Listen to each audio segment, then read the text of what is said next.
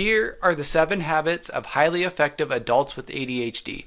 I'm a child therapist, and I also have ADHD. Fuck, I forgot to pick up my prescription. Number 1 is do what you're good at. Don't spend too much time and effort doing things that you're really not good at. You did enough of that already in school. 2, delegate what you're bad at as often as possible.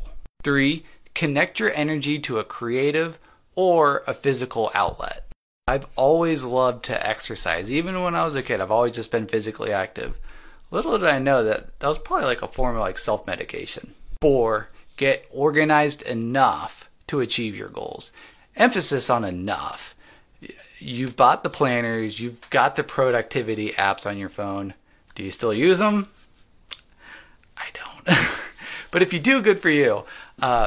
But really, it's about getting organized just enough. 5, listen to the advice of people you trust and ignore the people who are putting you down and making you feel bad for who you are and what you do. Make sure you stay connected to a few close friends. 7, go with your positive side.